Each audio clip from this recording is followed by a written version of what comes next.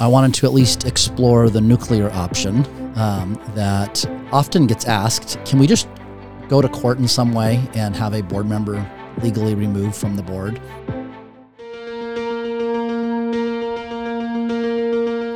Most people are not equipped to understand the seemingly endless facets of an HOA.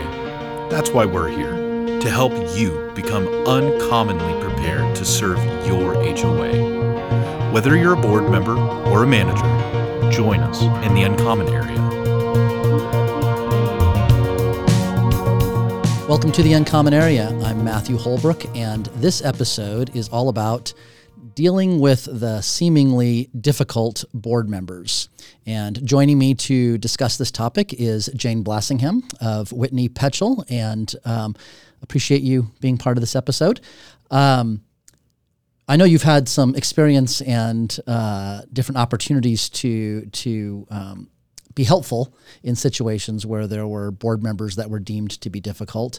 And I think the scenario that I kind of wanted to explore in this episode is what happens when we have, let's say, 4 out of 5 board members that are all reasonably aligned, they get along well, but there's this one outlier, difficult board member who is out of step, maybe causing problems, making things difficult, potentially even harmful to the association.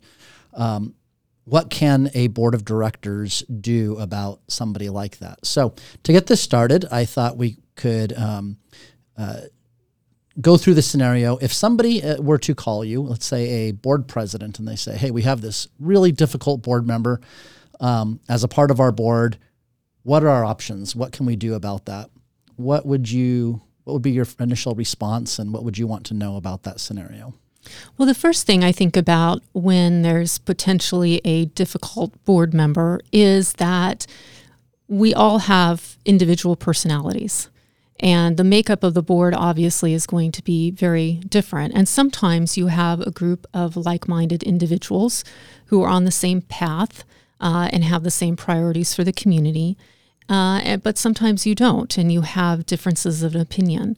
And so that's what I like to determine is, first of all, what exactly is the conflict that we're talking about? Is it just differences of opinion, or is this becoming more of an issue that it's perhaps a fiduciary duty issue, so a breach of that director's fiduciary duties? Or is it perhaps potentially implicating the association in legal risk and legal issues?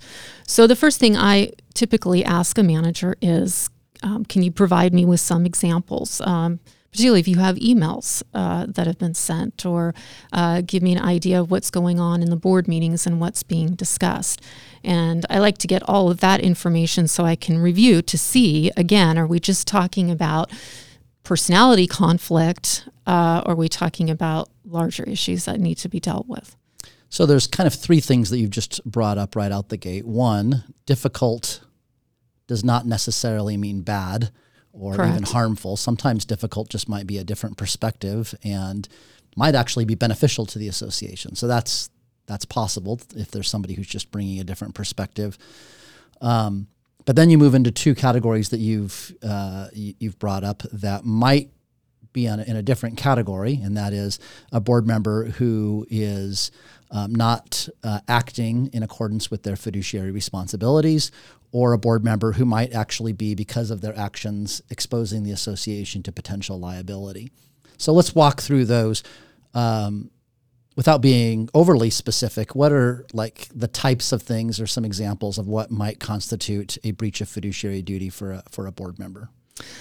An example of a breach of fiduciary duty is perhaps not agreeing with the rest of the board on a matter that's being voted on, that's not in itself a breach. Of course, you have people who vote differently on the board, but once the board has voted on a matter, it's usual in the bylaws to provide that a vote of the majority of the board is a decision of the board.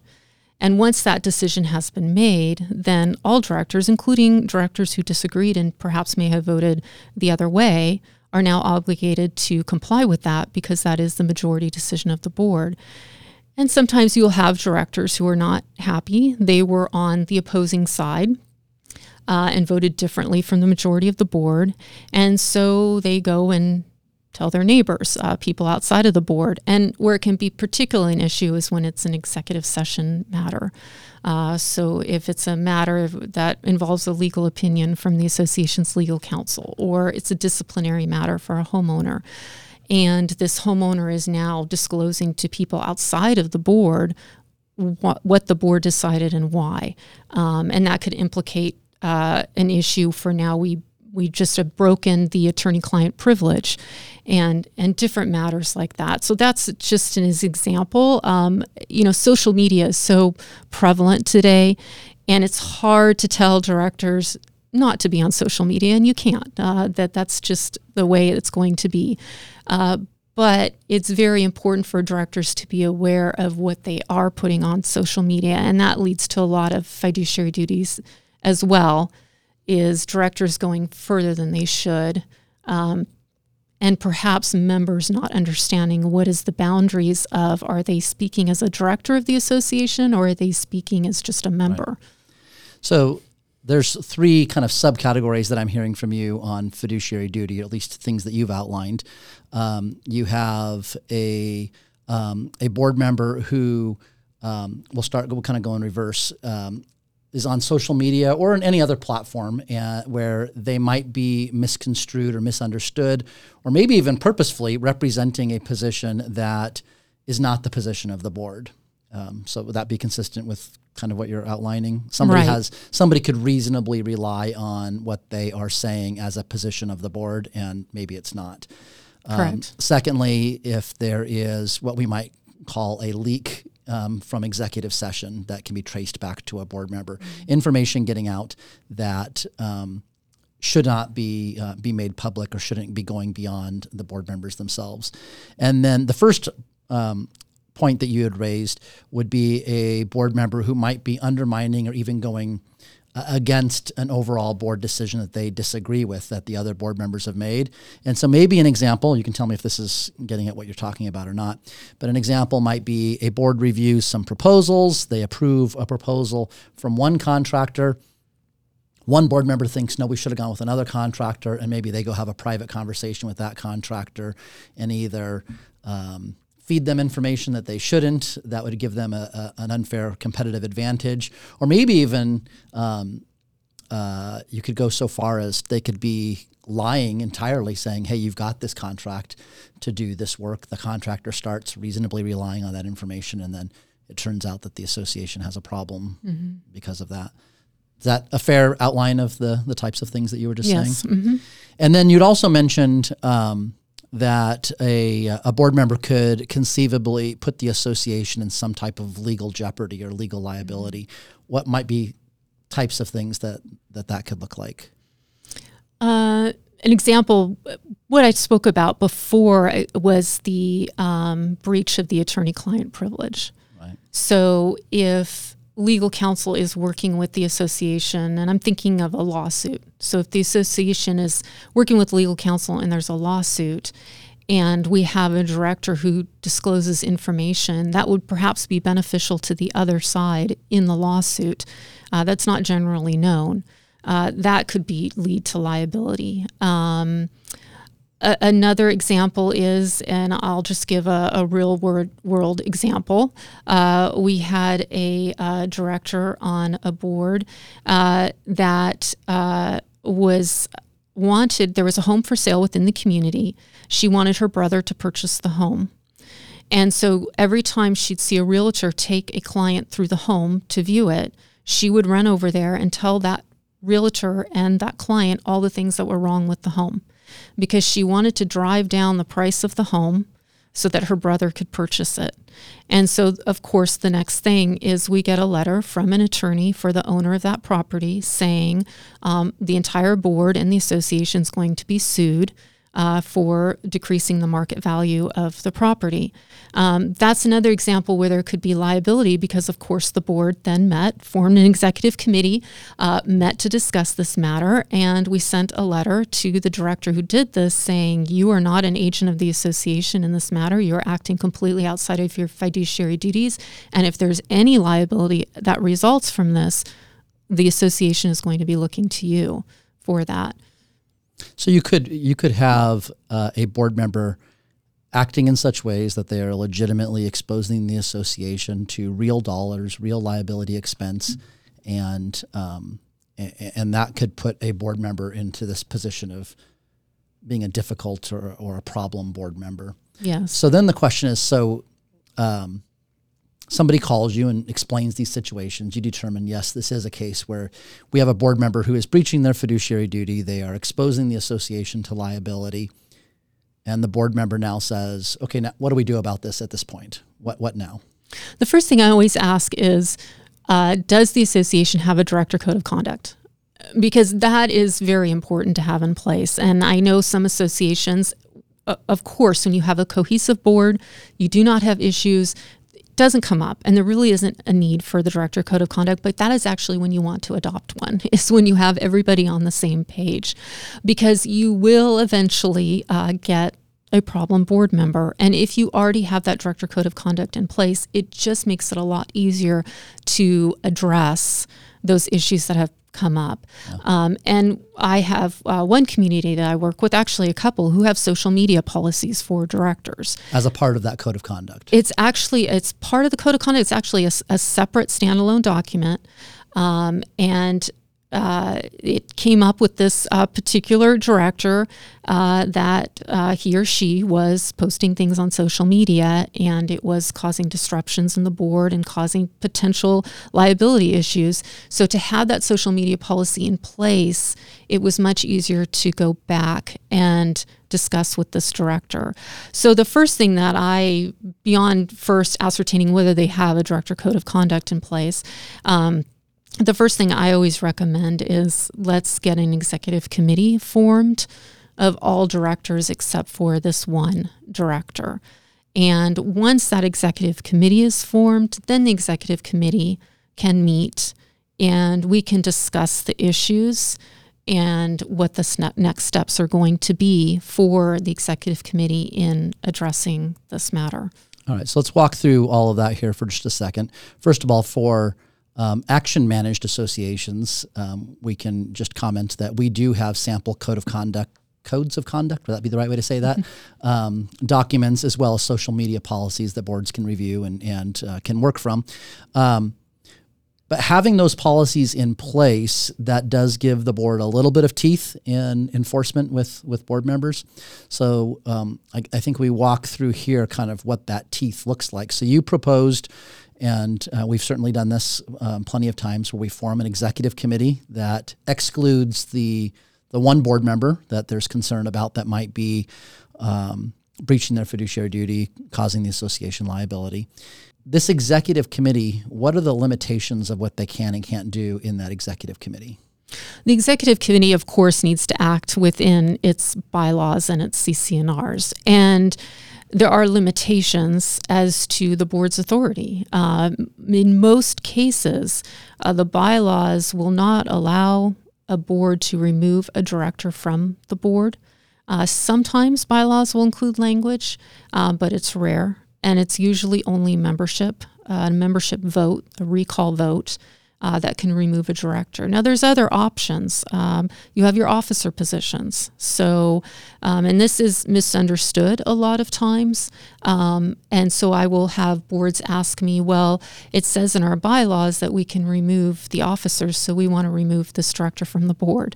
And directors and officers are different. So directors are elected by the members and officers are appointed by the board. And what that means is that once there is an election, and you have your new board members who have come onto the board, then the board votes on who's going to be vice president, who's going to be secretary, who's going to be president. And that is a tool that the executive committee can use as well, is if this director is in a position, let's say the treasurer, the board can vote and remove them from that treasurer position. And I've had instances where this is the director's identity, is to be the treasurer. Right. And it's a very important thing for them. And so as from removing them from that officer role, that does carry some disciplinary effect. In conjunction with that, they could remove them from committees as well, right? Yes, they can remove them from committees because committees serve at the pleasure of the board. So, for example, if you have somebody who holds the officer position of a treasurer, they chair the finance committee for the association, the executive committee could remove that board member from being treasurer, from being the chair of the finance committee, and they move to being a member at large. They're still a member of the board of directors, but just not the treasurer and not on that committee. Yes, that is correct. And it's usual for a lot of times, whatever the issues are with the director, it's usual for them to be tied to their position, their officer role or their committee role. So it's really not a stretch to walk them back from that and remove them from those positions. There's always the opportunity to do a censure, which is a reprimand, a written or a verbal reprimand of the director, which can be done in private and executive session. It can always be done in a regular session as well, but I always say to exercise caution on that because you don't want to be in the position of any defamation issues or anything like that. Right. So what's the value of doing that in executive session? The value of doing it in executive session is it just gets it on the record. It really holds no disciplinary effect other than to get it on the record that this director has been censured and why, and perhaps add a layer of protection for the association and the other directors so that if a lawsuit's filed, we can go back and see that the board was not complicit in this. The board was doing what it could within its powers to address it. And a lot of times you'll have political pressure that's being brought against the board. So if this director is causing disruptions in the community, you may have members looking to the board saying, what are you going to do about this? When are you going to remove this director from the board? And of course you have to explain, we can't remove a director from the board, but it's typical for them not to understand that. But if you can, again, not be giving out confidential disciplinary information, but be giving information that the board is addressing it within its governing documents and within its authority, that will help. And then you could do a public censure in regular session of a board meeting. The positive side of that is you might shame the board member and have some value that comes out of that in getting them to back off of what they've been doing. The downside is you shame that board member, and now you, as you've alluded to, kind of potentially open the door to some type of a defamation claim if that's not crafted very carefully. You have to anticipate that if you're going to do a censure disclosure in a regular session meeting, there is going to be some kind of blowback for the association.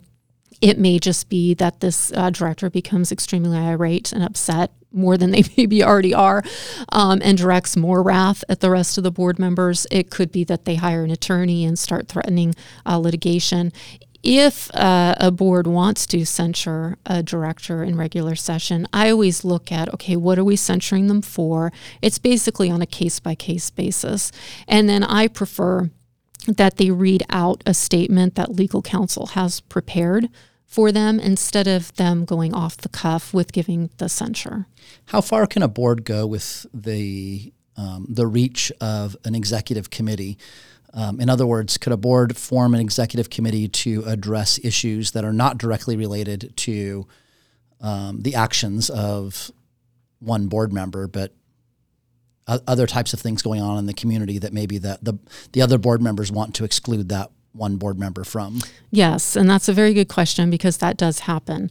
Sometimes the executive committee thinks, wow, this is really nice. We all get along and now we can meet without this other board member. Let's talk about this other issue that's totally unrelated, perhaps a contract.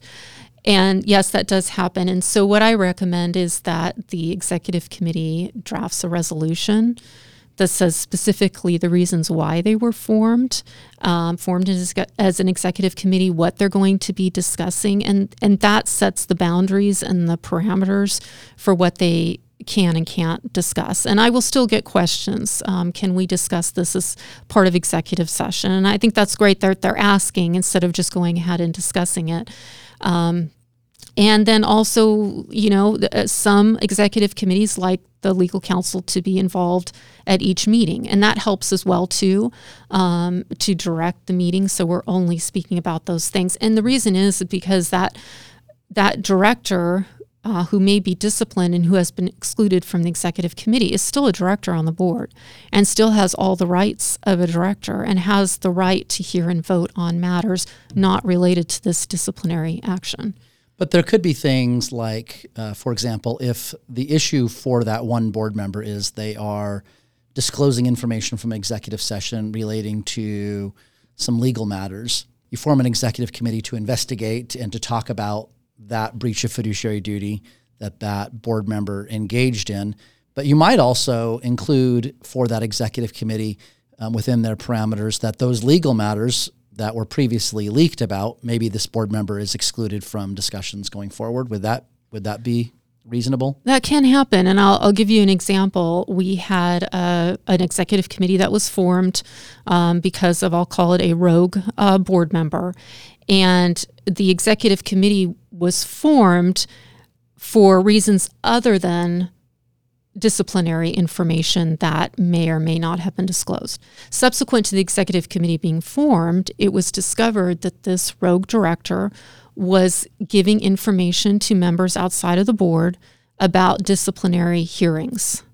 Not just one, but several different disciplinary hearings involving different members. And we had sufficient justification and evidence that this was happening. It wasn't just a rumor or we thought. It was happening. And so the executive committee actually took the extra step and excluded that director from all future disciplinary hearings in executive session. It made it a little difficult for that executive committee because they had to meet some extra times to now do hearings outside of their regular executive session. But it was justified in that case because we had evidence that this director was disclosing disciplinary information about other members. So we've talked about the formation of executive committees. We've talked about removal of officers from their officer positions, removal of board members from their committee positions. We've talked about censures. What about a non-compliance enforcement route, inviting to a hearing? If a board member is speaking out of turn and misrepresenting information, let's say on social media, since that's a common thing that's coming up, is that something for which non-compliance letters and hearings and fines can ultimately happen? Or in what scenarios could a board pursue that type of an approach? Well, a code of conduct, a social media policy, they are not adopted usually through the rulemaking process of Civil Code Section 4360. So typically they're not sent to the members for the 28-day review period because they don't apply to the entire membership. They don't apply to the common area. They're strictly a policy for the board. So the question is, can you call a director to a hearing for violation of the code of conduct? And I think it comes down to how much risk that particular executive committee, that particular association is willing to take on. We had a very egregious case where it was justified and the executive committee determined it was necessary to take the risk to do that. So we actually did call a director for breach of the director code of conduct and the social media policy several times, several different hearings. And the executive committee leveled fines. And it was a tool in order to gain compliance. So the risk there is they levy the fines. Let's say the board member refuses to pay the fines. The association's only recourse at that point is to take legal action to collect the fines. Mm-hmm. And then ultimately the risk is the association could incur legal costs and then ultimately not even collect the fines. And maybe even worse, you can tell me if I'm getting this all wrong, but not only do they incur the legal costs, not collect the fines, if they lose on that, they might embolden or empower that board member to continue doing what they're doing at an even greater level. Am I getting that all right? That's right. So to collect the fines, you could take them to small claims court, or the director could file a lawsuit against the association, perhaps the individual board members. It could just be for declaratory relief, saying, court, please determine whether the executive committee had the authority to level fines against me for violations of the director code of conduct and or social media policy. Or it could be a breach of fiduciary duties claim. And then, of course, when things go to lawsuit, you're now considering attorney's fees. And if this director were to prevail, then the association would be responsible for attorney's fees. So All right, let's unpack the ugliness of that for just a second. The board levies fines for violation of the code of conduct. The fines are against a board member who then turns around and files a lawsuit that in some way claims breach of fiduciary duty of the other board members, names them individually. I know this isn't necessarily, I don't think, in your wheelhouse, but D&O policy would or would not like, if I understand this correctly, maybe I might be off base, but a D&O policy would cover the defense of a claim of breach of fiduciary duty. But if they were to, if that claim were to prevail, then potentially the D&O policy would not cover that. I'm not an insurance expert, Right. and I can't pretend that I am, but my understanding is that D&O will typically pick up and cover that unless there is some type of willful misconduct.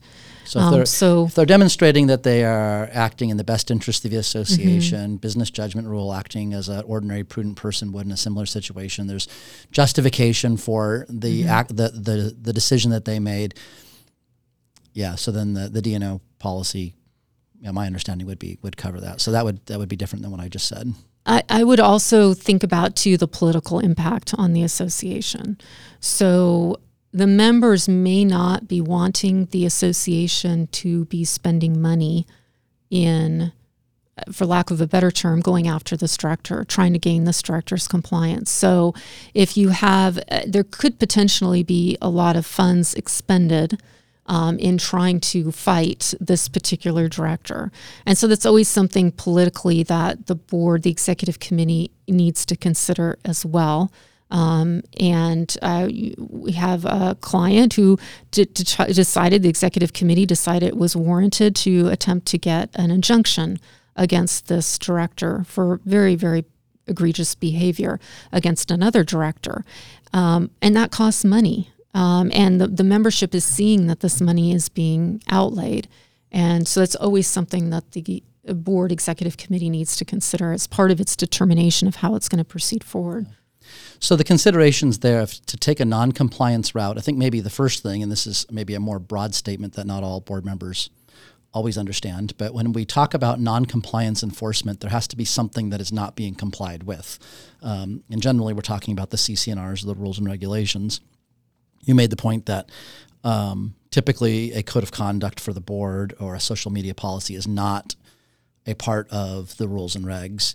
I guess before I go any further, could a board theoretically attach them to the rules and regs, put it out for comment, and then adopt them as a part of the rules and regulations, and then have maybe a little more teeth for that enforcement? Yes, they could do that. Again, it's not really a rule that's covered by 4360, so I'm not sure how far that argument would go, but they definitely could do it and make an argument further. That yes. Yeah. Okay. And then if a board is going to go the route of imposing fines related to a violation of the code of conduct or social media policy, the board would then just have to weigh the reality that there's a certain risk potentially associated with that, and they might have to ultimately make a legal justification for why they did what they did, and that could be a risk of potential legal costs or even counter legal action from the opposing party. So yes, and I think what's important is to, again, consider this on a case-by-case basis. Get and the legal particular situation, yes, and in consultation with your legal counsel, the association's legal counsel, about what the best course of action is to take. In the particular instance that this was used, it was a very, very bad situation for the association and for the directors. And the executive committee was looking for every avenue it could take to try to resolve this issue. So as we start to bring this to a close, I wanted to at least explore the nuclear option that often gets asked, where board members come back and they say, look, we've done the censure, we've gone the non-compliance enforcement route, we've removed them from an officer position, we've removed them from committees, we've formed our executive committee and carved them out where we can. And there's still significant problems. There are problems that are exposing the association to liability. There's continued breach of fiduciary responsibility. Can't we just remove them from the board? You alluded to this earlier. In rare cases, bylaws may allow for that, but generally not. And so generally what we're saying is that would then require a recall of the board according to the bylaws, and walking through those steps to either recall an individual board member, which is usually harder to do than to recall the whole board, and then let the chips fall where they may as to who gets elected at that point. And so I guess what I'm trying to get at is, apart from all of that, is there ever an option where a board can say, okay, our bylaws don't allow for us to remove a board member.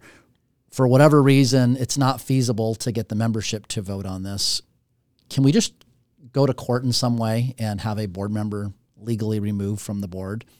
Under the Corporations Code, there is the ability to petition the court to have a director removed, but the circumstances are very limited. I was asked in one particular situation is they wanted to have the director removed for mental incompetence, and they wanted to be able to go to court and submit that. But the threshold is very high of what you would have to show, and you would need to get an opinion from a qualified expert who would likely need to interview this person. You would probably have battling experts. I think it would be very, very difficult to I've actually never seen it justified to be able to take it to a court to try to get the person removed. You could potentially have a member file a shareholder derivative action and get a director removed through a shareholder derivative action. But again, that would be difficult, and it would be the member who'd have to bring it against the association, which, most members would not be willing to do that. So yes, there is a court process, but I think very, very difficult to get that to actually happen. Yeah. Well, that's very helpful. Is there anything that I haven't asked about or that we haven't talked about on this subject that might be helpful? Again, I think I would repeat that it's very important to have a director code of conduct in place, and it's often overlooked when you have cohesive boards that get along with each other. But like I said, that's the time to get it into place so you at least have that tool. The recent changes to the election laws make it a little bit more difficult because we have now limited qualifications that we can apply to candidates. And that's another reason why I think that the director code of conduct is important, to show them in advance. And when they get on the board, this is how the director is supposed to act. Is that code of conduct good ongoing, or does it have to be renewed with every new board? No, it's good ongoing. So it would be good and healthy to review that with after every election or every time the board changes in any way. I do have some boards that want to update or change it specific to a specific director that's on the board. That conduct that the director is engaging in may not be directly addressed in the director code of conduct, and they want it updated for that reason. The other thing, and I'm not pushing for legal fees, but I do think it's important, and a lot of law firms will do it for free, is a board orientation.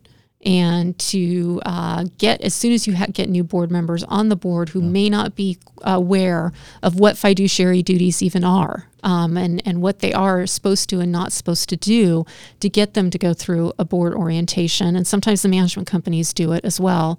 And so then they at least have in their hands this information and have been informed of the information. Yeah, that's really helpful. Well, I think where I would leave things at on this subject is just going back to that point that a difficult board member is not always a bad board member. And I think that sometimes, or oftentimes, that's probably more likely the case. It's somebody who has a different perspective, a different viewpoint.